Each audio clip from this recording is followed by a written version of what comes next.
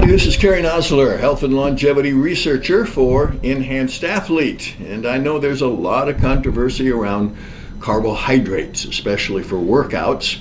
There are people like the paleo folks, the keto diet people who just don't want to even think about carbohydrates. And then there's other folks who are into the Mediterranean diet, the DASH diet, or just a general workout program where they realize that carbohydrates not only replenish your glycogen from a hard workout, but they give you the energy that you need to do a good workout as well. So depending on where you are in this whole spectrum, this might be something that would interest you in terms of, if you do eat carbs and certain kinds, how can you reduce the amount of calories that you're going to absorb from the carb source? And it all depends on the cooking method. See, when you cook carbohydrates, there's these polysaccharides in there called amylose and amylopectin. And when you cook the carbohydrates, the polysaccharides, and cool the food, they connect to form indigestible chemical bridges, something that we'll refer to throughout this article or this presentation as a resistant starch.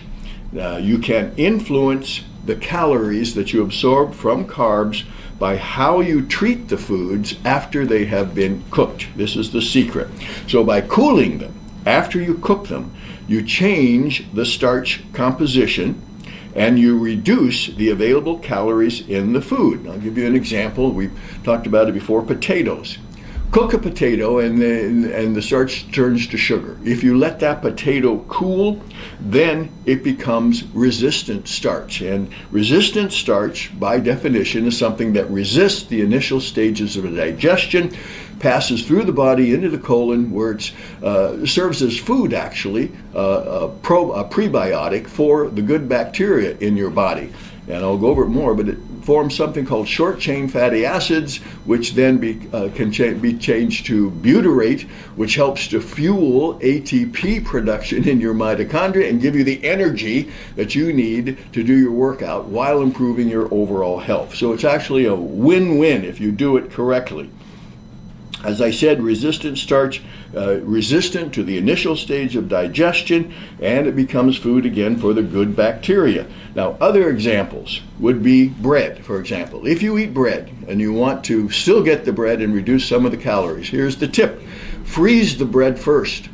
Take it out of the freezer, toast it, and then you have the resistant starch. And what happens, coconut, for example, if you add coconut oil to water when you're going to cook rice, the water boils, you add the coconut oil, and you find that when you cook the rice then and refrigerate it, you get that same benefit. Now, the benefit will be about 50% fewer absorption of those calories. So you're going to get some of the benefits, obviously, from the carbohydrates, but you're going to absorb fewer calories.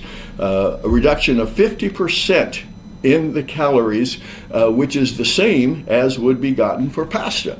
Cook your pasta, cool it, and then when you reheat it, you're going to have some resistant starch, and again, about 50% fewer calories are going to be absorbed.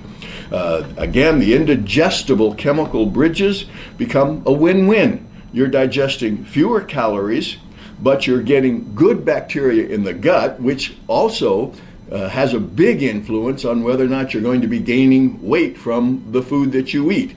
We've heard about the studies where you take bacteria from overweight animals or people, put them into people who are trying to lose weight, and they can lose weight. So you take the bacteria from healthy people, put it in unhealthy people, and you get some of the changes that the healthy people have. So again, it's a very, very important thing, because you're also getting better insulin utilization because of the breakdown of carbohydrates being done slowly. And again, that's a real secret for bodybuilding in terms of losing weight, is proper insulin regulation in the body, so that you're actually more interested in burning fat than you are just burning sugar or carbohydrate for energy.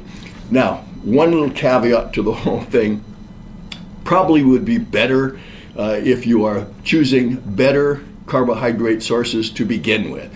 The more fiber, the denser the nutrients, the more that they will naturally be digested slowly to begin with. But if you want your bread once in a while, you want some pasta, you want some potatoes, utilize the cooking method that we're talking about, and you can get, again, all the good benefits, but with fewer calories absorbed. I'm Kerry Nosler, health and longevity researcher for Enhanced Athlete, with thoughts on the anabolic lifestyle.